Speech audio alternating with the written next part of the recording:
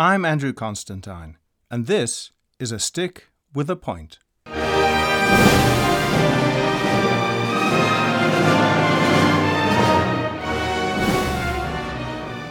In this episode of A Stick with a Point, our guest is someone whose work is constantly heard all around the world, in the greatest of concert halls and on countless legendary recordings. And I doubt very much whether any of you have actually heard of him. He's renowned for his stunning technical skills and his ability to make a great piano sound almost any way you want it to. So, who on earth am I talking about? Let's find out.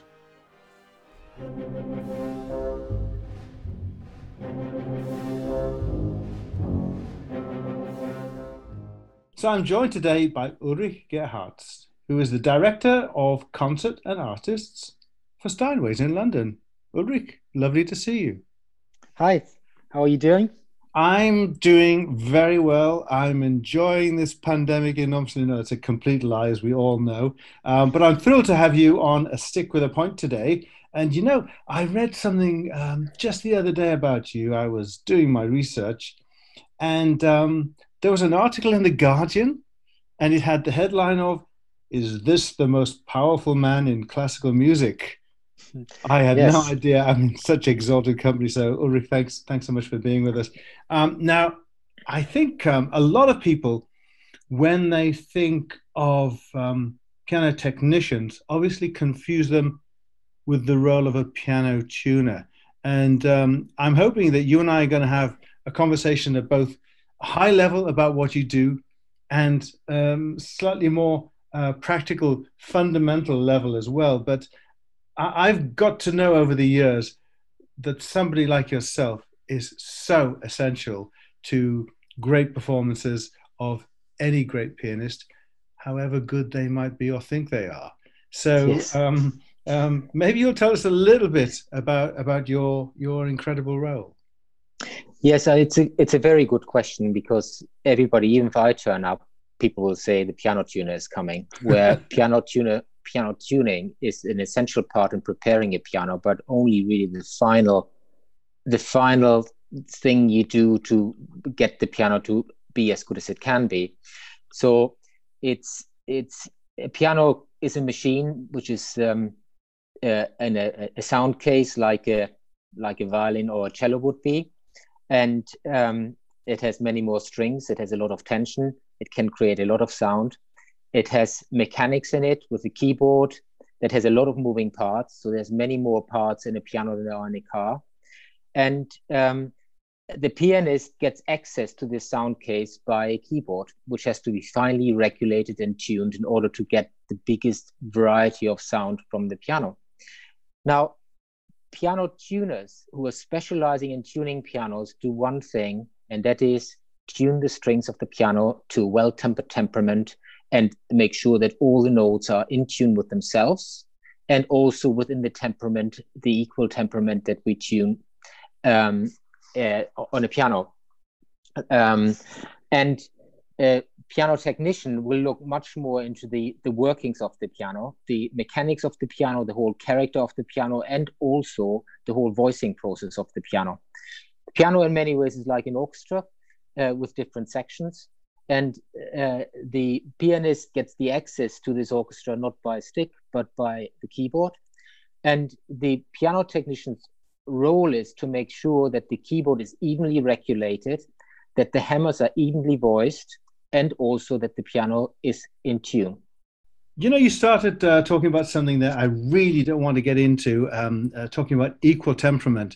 And during this lockdown time, I started reading a little bit about all sorts of different temperaments, and I've got thoroughly confused. And they're almost the equivalent of some of these conspiracy theorists who are occupying our airwaves at the moment. And maybe you'll just outline a little bit for me what equal temperament is. So in equal tuning is where all the notes are, the semitones are the same. Whereas on a tempered tuning, they are tempered so that they all can play with each other. So it was a real breakthrough that in one keyboard you can play everything you like and it sounds still in tune. Now, the purists will say it has to be an equal temperament, but with an equal temperament, you are limited in what you can do. Why is that, Uli? You remember you're dealing with a really dense conductor here, so why is that? It's because all the harmonics don't blend together, you know, Right. the chords. And here we in a tempered scale, we create one octave, and within one octave we accommodate all the different intervals from thirds, fourths, fifths, and sixths to fit into an octave. And in order to achieve that, we have to temper the notes between each other slightly, so they are not equal. This is mind blowing already. And we're just 3 minutes into this interview, So we'll take that as read for now, and I'm going to dwell on that through the rest of this interview and see if I can manufacture either an understanding or an appropriate retort to that. Yes. But I can well understand why you might be deemed the most powerful man in classical music. But tell us a little bit about your personal motivation to do what you do. I mean, you must love music, do you? I absolutely love music. I've never been a professional pianist or professional musician. I come very much from the craft side, which again makes me much more a piano technician than a piano tuner. And when I left school after my A levels, I wanted to study architecture and industrial design, but wanted to learn a handcraft before going to university. And I then moved from Vienna, where we lived at the time, back to Germany, back to Hamburg, which is my hometown. And on the lookout for a workshop where I could learn a handcraft, I ended up being offered a guided tour through the Steinway factory in Hamburg. And my eyes opened, and I was absolutely amazed what a fascinating process it was to manufacture a musical instrument, and was fascinated by the materials that go into a piano.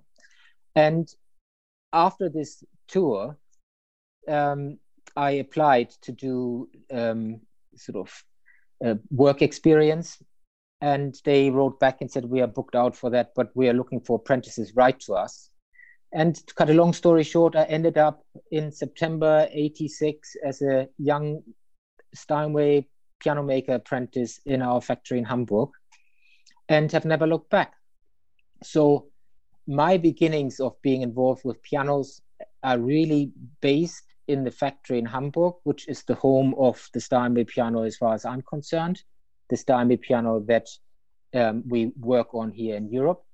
And after 3.5 years of the apprenticeship, where you go through every single stage of making a piano, I was committed to the company, to Steinway & Sons, to the piano that we built, but I was also very clear that I would not be happy to, for the rest of my working life, work in a factory specializing on one aspect of making this piano. I was much more interested to actually see the pianos leaving the factory, go on stage and perform. And that was what brought me to London. I then asked Steinway Hamburg to transfer me to London. I asked London, of course, whether they would have me. And in 1990, I moved from Hamburg to London, where I joined for 2 years the workshop where Steinway London rebuilt old Steinways, repaired and serviced them. And then 2 years later, I moved into the concert department, where at Steinway Hall, I very quickly specialized on preparing, selecting, and presenting concert grand pianos to artists on stage. And that is really another difference between, a concert technician and a tuner, that a concert technician is constantly involved with concert pianos that go on stage, that are exposed to microphones, to audience, to nice acoustics, and to very high-profile artists. Whereas a piano tuner does probably most his tunings on upright pianos of any make and age in domestic situations, which are tuned maybe once every 3 years. If you have a very good owner and they're proud of their piano, they tune their piano probably twice a year. But it's a bit like comparing somebody that works in a garage working on sort of domestic cars that are driven to the supermarket and back, to a Formula One workshop where technicians work with drivers to prepare an individual car for one race only, and then after that race start again to prepare the piano. that is really, in a nutshell, my specialty, my reputation is what I can do with a concert grant that is built by Steinway and Sons to make it suitable for venues, for festivals, for specific artists, for recordings. And in order to get the experience, you need to be exposed to these pianos all the time. You need to know what comes out of the factory. You need to know who makes the pianos. And you need to be good at all the skills are necessary to work in fine details of all aspects of the damper mechanism, the pedals, the strings, the hammers, the mechanics, the keyboard. And also, on top of all that, you need to be extremely good at tuning. Well, let's leave the tuning aspect aside for a moment, because it's the engineering aspect that I'm fascinated by, that you then have to adapt to obviously affect the tuning. So your basic training, your initial training, I should say, involved all of the construction aspects, different components of how a piano is put together. And I love the analogy with cars and Formula One and all of that sort of thing. You must now know a lot of pianos individually that you go around to work on for festivals and particular concert halls and soloists. Is there like a number of 10 or 20 particular pianos that you love to see again and again? Well, there's a greater number than 10 or 20 that I see again. And my own inventory of pianos that I have at Steinway Hall, concert grants, are 12. Mm-hmm. And they're almost like a football team of younger players and older players, experienced players, not so experienced players, that have different characters, different voices, different touches, and with that become suitable for certain venue, for certain artists. And I need to maintain them in their variety so that I don't have 12 concert grants that all sound the same, but I have 12 concert grants where one is perfectly suitable to go into Wigmore Hall, for example, for a leader recital. Another one might be sent to the Royal Albert Hall for the BBC Proms for piano concertos in a 5,000-seater auditorium. So although they all look the same, black, shiny concert grants, what there is under the lid is a completely different character, but with the same sound pedigree of the Steinway. So again, one of the beauties of working for Steinway & Sons that we as a piano manufacturer are really also specialized in building concert grants. And if you look at the world, and usually before pandemic, I'm on the road probably 50% of my time and the rest in the UK and Ireland.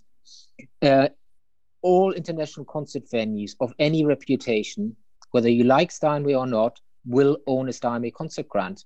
And for us as a company, it is very important to have enough skilled technicians around, whether they work for us or with us, that know what to do with these pianos, so that when actually the artist comes on stage, he finds a Steinway piano that is well regulated, well voiced, and well tuned.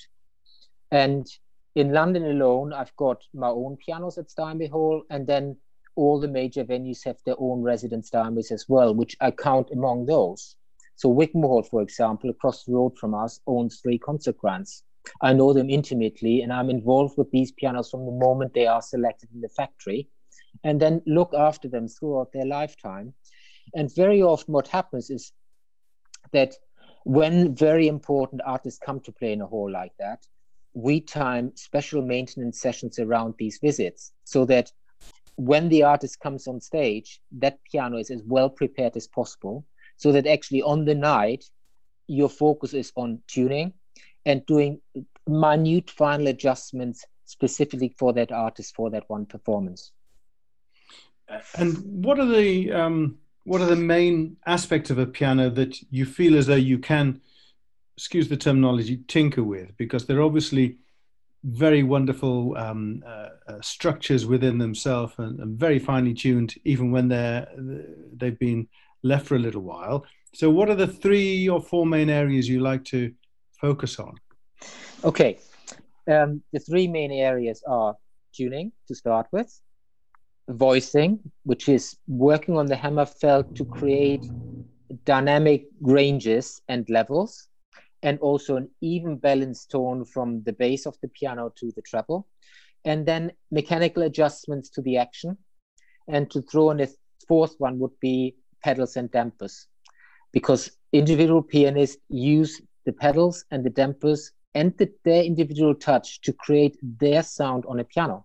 What is really striking, and you can see it and hear it in piano competitions in particular, where you have one piano on stage, and then you have one young performer performing on the same stage within minutes on the same piano, that everyone will make a different sound on the piano.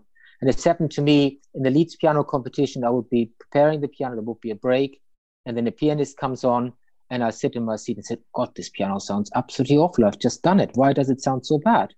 And then the pianist is finished, and the next pianist comes along, and the piano sounds $1 million.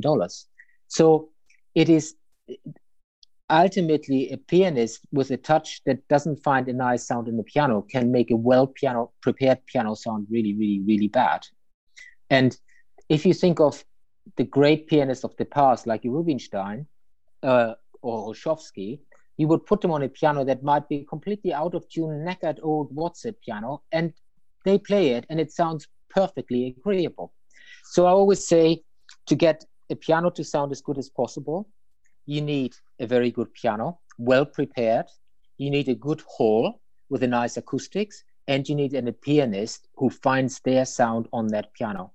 And that's very much my role, to help venues and also pianists to have a piano on stage that makes them forget about the piano and just think about music and make music. That's really the ultimate goal. And there is a lot of work for it. Some pianists need much more attention than others. Somebody like Alfred Brendel would always travel with a piano technician, and more so do that than bring a piano, because he knew if he's with a piano technician that knows what he wants from a piano, he will ultimately have a piano where he doesn't need to play the piano's mistakes, but can play his own mistakes. That was his famous quote. And by working with pianists like that, as a piano technician, you learn a lot about what artists actually want from a piano that we build. If you are a very arrogant piano technician, say, oh, I trained with Steinway, I know everything about pianos, and you present the piano the way you like it, that might not necessarily be what a pianist might like. And tastes of pianists and also characters of pianos, even out of our production, change over generations. I've been doing this now for 30 years, and in 30 years, pianos have developed, become different. Also, pianists in their career have different priorities, whereas priority of pianist in his young age might have been just a light and fast action to play easy. When they come older, they might want more sonority in the sound, which might mean that the action is slightly harder work because they have to work to get the sound out of the piano. Whereas young pianists want very often just a very instant sound and a very fast, clean action. And that's again where you work as a piano technician with your inventory. You have young pianos to cater for very often younger players, or young pianos that cater for venues that are large, where the piano has to project very fast into a big space, and older pianos that slightly change their character, where the sound leaves the piano slightly differently, produces more color and more sustain, and therefore is a much better partner in chamber music or leader recitals. That's fascinating. It almost sounds like putting a jockey on a racehorse, doesn't it? You've got to match things perfectly, and at times you must feel as though you're almost acting as a psychiatrist to some of these highly tuned soloists. Do you feel that as well? Yes, I mean, you need to understand them and you need to put them first. Most of the pianists that I work with become very, very close friends, and that's how I operate. It's not a job you do to get out of bed. Oh, I do this piano today because I get paid X amount. It is you do the piano today in order to have it as good as possible. And the diary is usually full of events that are important. Some artists sort of almost give the skeleton outlay of your diary because there are events you have to be there. Like this year, what was left over at the proms, there was Mitsuko Uchida performing with Simon Rattle. Well, that was a date that was in the diary as soon as the date was booked. And then the whole preparation and selection of that very piano revolved about that concert. And then that piano also had to be the right piano for the other pianists that played on the same stage. So it's not a case of having a piano and the piano's fine and you work on it. It's a lot of preparation of having the right piano ready at the right time, delivered in the venue, and the communication piloted with the artist and the promoter to make sure that there's a budget to bring the piano there, to hire the piano, to prepare the piano. And then on the day of the concert, it's almost like the culmination of a lot of work that has been done by a lot of people before the show starts. You said a little earlier as well that pianos are constantly developing, or they have done during your working lifetime. Is that in the materials that are used, or is it an aspect of the character that's required by these soloists you're talking about today? It's a bit of both. The biggest changes we have in piano manufacturing are in many ways forced on us by materials that are not available anymore. A prime example for that would be ivory. In 1990, it was very clear push from the environmentalists that we shouldn't be using ivory on keyboards anymore. So the change came in 1990. So from 1990, all Steinway pianos were made with a synthetic key cover. So there was one big change. And when the change happened, there was a lot of outcry that pianists, oh, we can only play, the touch is not the same. But now, of course, all the young pianists have grown up, never ever played an ivory keyboard. So the subject is off the table. An ivory keyboard is something almost rare that lives in a private home. And there are the odd pianos that still have ivory keyboards that needs to be maintained slightly differently, because maintaining an ivory keyboard is much more work intense than a plastic keyboard. Oh, I never thought of that. And at Wigmore Hall, we still have one piano that is lovingly called the Old Lady, piano that was built in 1980, 79-80, that still has an ivory keyboard. And we are maintaining that piano with the ivory keyboard, but it is really only used for specific pianists and not for the majority of concerts. And I have an ivory keyboard piano at home. The ultimate key cover really is ivory. It has a wonderful material which allows it in wonderful contact of the finger to the key. And if you think that magic contact of how the pianist pushes the key down and lets it return, creates their individual sound, makes you realize actually how important this key covering is. Yeah. Now, with the young generation pianist, it is much less of an issue, and there are no ivory keyboards around on concert platforms anymore. So it is not a problem. Well, that's very interesting, Uli, isn't it? Because you talk about a piano from 1979 to 80 called The Old Lady. I find that enormously distressing. But at the same time, I remember again reading something you said that the pianos have a life expectancy, and it's much shorter, I think, than we would have all thought. I mean, these are incredibly refined machines, and they're very expensive, but they do have a life expectancy. Why is that? Well, that is specifically for pianos that are on stage. Okay, so if you went today to your nearest Steinway hall and you bought yourself a Steinway Model B to sit at home that you use for composing and playing, that'll last you and your children and your grandchildren, and then it will be rebuilt and will still be around. Now, as I said before, if a piano that sits at home maybe gets tuned once a year, maybe twice a year, but very often less than that. And it gets played sometimes heavily, sometimes not so heavily. Whereas a piano that sits in a hall like the Wigmore Hall, even in lockdown at Wigmore Hall, we had 2 concerts a day, Monday to Friday, and 1 concert each Saturday, Sunday. And before each concert, the piano is tuned. So tuning alone will wear the piano out. Working on the hammer to make sure it's constantly even will wear the hammer out. And the Wigmore piano, that's currently the main piano, has been the main piano since January 2015. And that piano had a new set of hammers and shanks and strings in the treble last summer 2019. That just shows you how intensely these pianos are used and where with the use, that after a period of 10 years, 15 years, you would need to spend a lot of money rebuilding the pianos to make them serviceable. And when you rebuild a piano that is actually then needs to be maintained without spending time changing parts, it is a much better thing to actually retire that piano. sell it as a second-hand piano to a school or private individual, and reintroduce a new piano in the venue that can be maintained over a period of 10 years without changing parts or doing anything major other than regulating it, voicing it, and tuning it on site.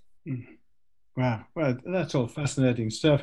Now, we've talked about the foibles and the personalities of different soloists and the instruments as well. I'm listening to you, looking at you, and trying to get into your head as to how you respond to different situations.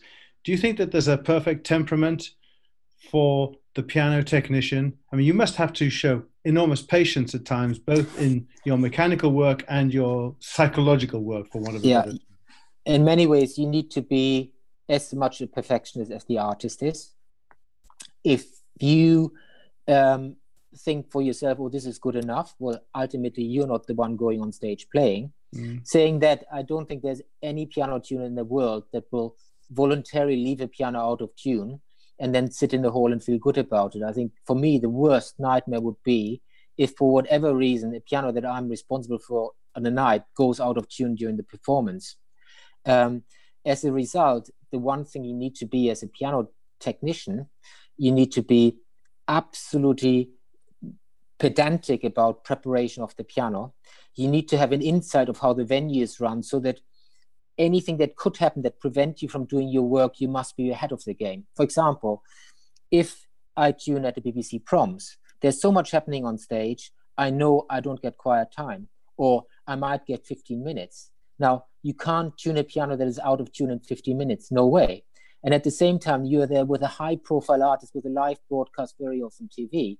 So you somehow have to find time and negotiate time to get into the hall when you have quiet time, which is very often very early in the morning, to get your tuning on the piano that you know will survive anything that'll happen till the piano goes on stage. And any extra time you have, which might be 15 minutes here or there, is bonus time to refine things, or time you spend with the artist to do any adjustments just before the show. This is quite a tightrope you're always walking, isn't it? It is a tightrope, and you need to be patient. You need to be committed. You need to know your pianos. You need to know how your pianos behave in the venues. You need to know what the priorities are of the artist. What is important to this individual artist. For example, does he want a keyboard cleaned, or does he not want the keyboard cleaned? Does he want the tuning slightly pulled sharp in the treble or not? Does he like a bright piano, light touch, fast response? And all these things you need to have already done before the artist arrives, so that if the artist then says, oh yeah, Uli, everything's fine, but can you adjust the pedals, for example? Then you can do that in very short period of time. But if they came on stage and said to you, oh, can you completely re-regulate the piano, it doesn't work for me, then it's curtains. Wow. Because it can't be done. No. And with some artists, they are so reliant on a piano to do what they need to do on stage that they would come and visit me in the workshop to spend some time with the piano before the piano goes in the venue. And that is also very easy to explain. Do you like that? Do you like them coming to be that close to your work? Yeah, absolutely. And it's vital. It's also very, it's a bit like, again, if you are with Lewis Hamilton in the Mercedes garage and you can't deal with Lewis Hamilton because he's an arrogant super driver and superstar and you are just a technician, well, then you won't work together. So artists have high expectations. They need to understand what your limitations are, because your limitations are also what the instrument can do. So ultimately, both pianist and piano technician fight with the same limitation within one instrument. Our job is to eradicate all the limitations to make the piano perform as well as possible. And then the magic of the pianist is to also assess the piano, finds its strengths and weaknesses, and then make music. A bit like you as a conductor. If you have an orchestra that hasn't got a good section of one area, you somehow have to work with the orchestra so that it doesn't get exposed. And the same, if a piano has a slightly weak treble, you have to balance the sound of the piano so that the slightly weak treble doesn't sound weak, because you balance the middle and bass section accordingly. No, which is you're exactly. very perceptive. I'm so impressed with this, and also you must have enormous self-belief because there's no room here for any degree of doubt about what you're doing at all, is there? Well, you constantly doubt yourself and you always learn more. And you learn more in particular from artists saying, can you improve on that? So Mm, you will try things and you will speak with manufacturing. So that's one of the beauties of my position, is because I grew up in the Steinway factory and I'm from Hamburg and I'm one of them. I can go back with all my experience, what these pianos actually deliver on stage, and complaints or comments I get from artists, and bring them back into the factory without somebody saying, oh, this is all not very good. no. You can have a constructive dialogue. And I do the same if I've got a piano that I've selected in the factory and I've communicated with my colleagues, and that piano then sits in a recording studio and does a recording with Mari Pereira doing Hammerklavier. I would send an email to my colleagues in Hamburg, said that piano 585 has just done the most amazing recording, because I couldn't do my job without my colleagues in Hamburg and also colleagues in New York for the New York branch, to make a piano that allows me to actually make music Right, for right. artists. Yeah. It's almost like being given a palette of colors that you combine to make an amazing picture. Yeah, And maybe a better that's, way I should have put it was it's a combination of training, experience, pedigree, and then the self-confidence comes yeah. in there because And it's it is hard work. If you cut corners, you've already lost. It's like if artists cut corners because they think the audience won't hear it, well, they will. It's every single detail that counts. And if you're not prepared to do that, then you're on the wrong job for this. well, this is a fascinating discussion, but I want to, if I may, ask you a couple of lighter questions. I hope they're lighter, and ask you, Ulrich, what is within all of this? What is your proudest moment as a technician? But proudest moments for me are time spent with Alfred Brendel, who in many ways was my mentor, because he relied heavily on his piano technicians and he called them his piano angels. He couldn't do what he wanted to do artistically without people around him that could give him the right piano and prepared.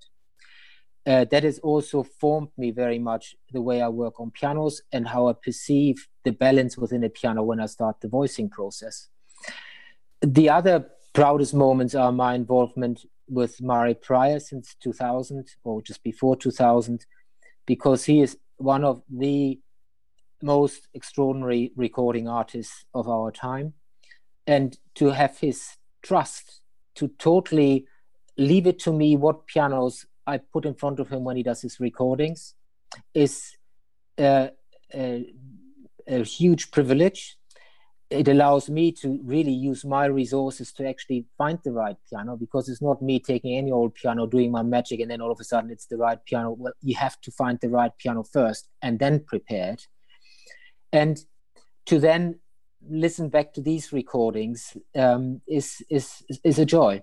And with that comes the relationship with the artist. One becomes, very close friend, and I like operating that way. The way the pianos are my friends, the artists are my friends.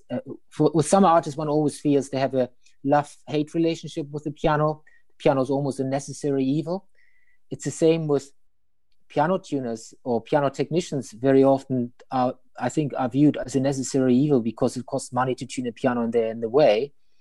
The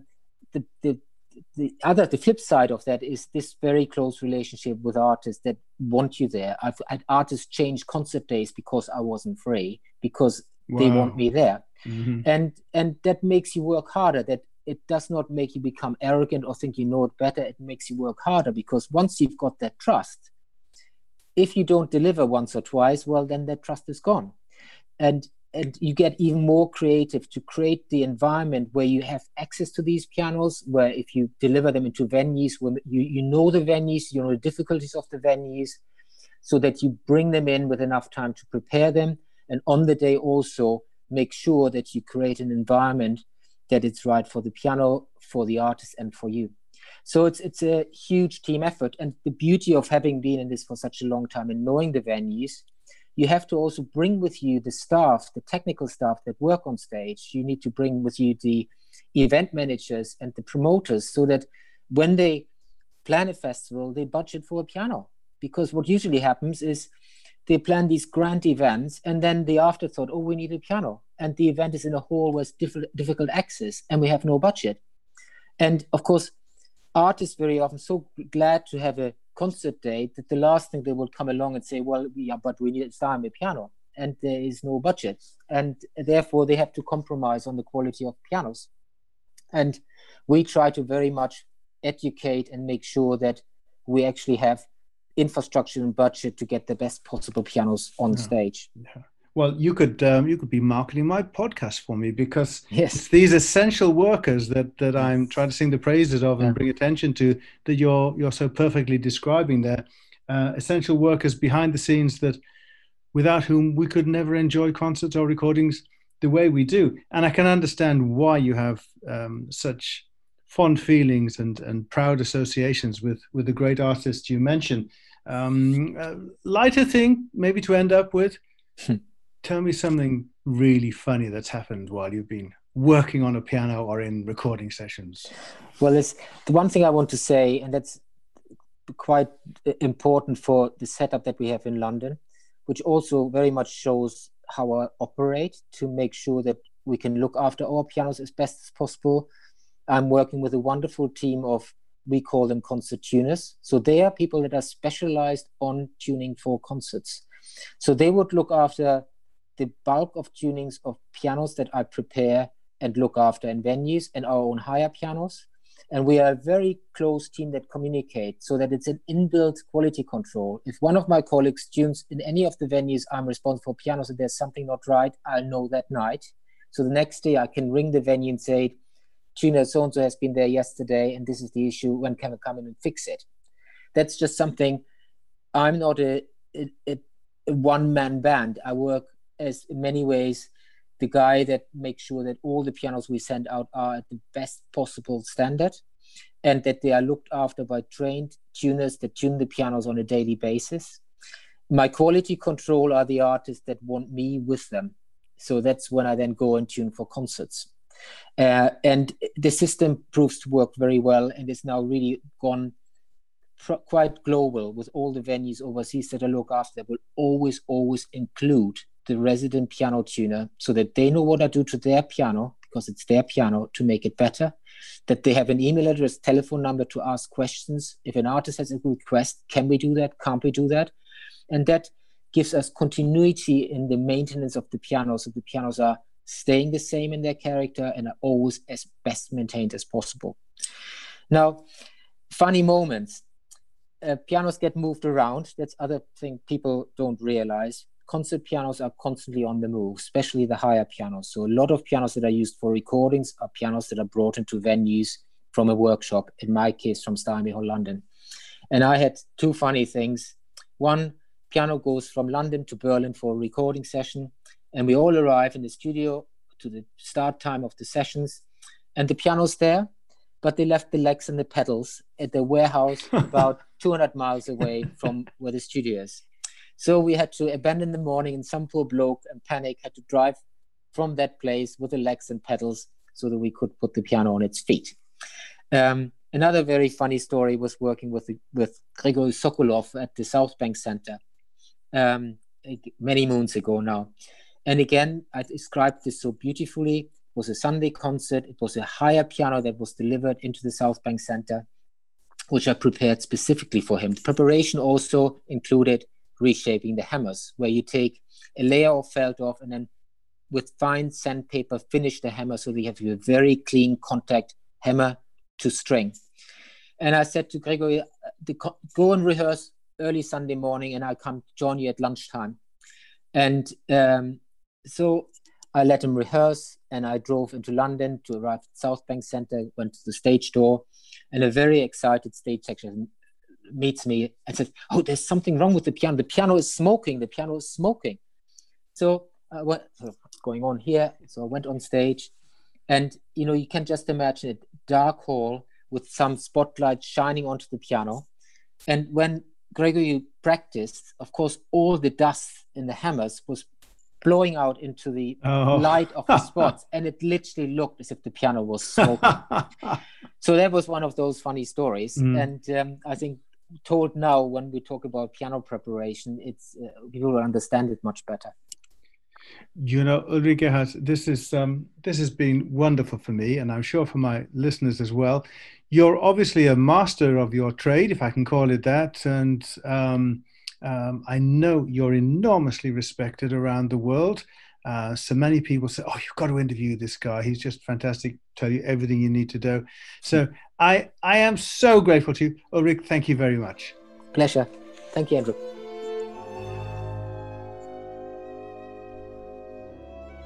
The fabulous Ulrich Gerhartz, the top man at Steinway's when it comes to managing what's going on under the hood. And should we ever be allowed into a concert hall again, watch out for the guy who, just before the performance starts, is so often working away at the piano as swiftly as he or she can, with last-minute adjustments, making sure all involved experience the best sound possible from the instrument.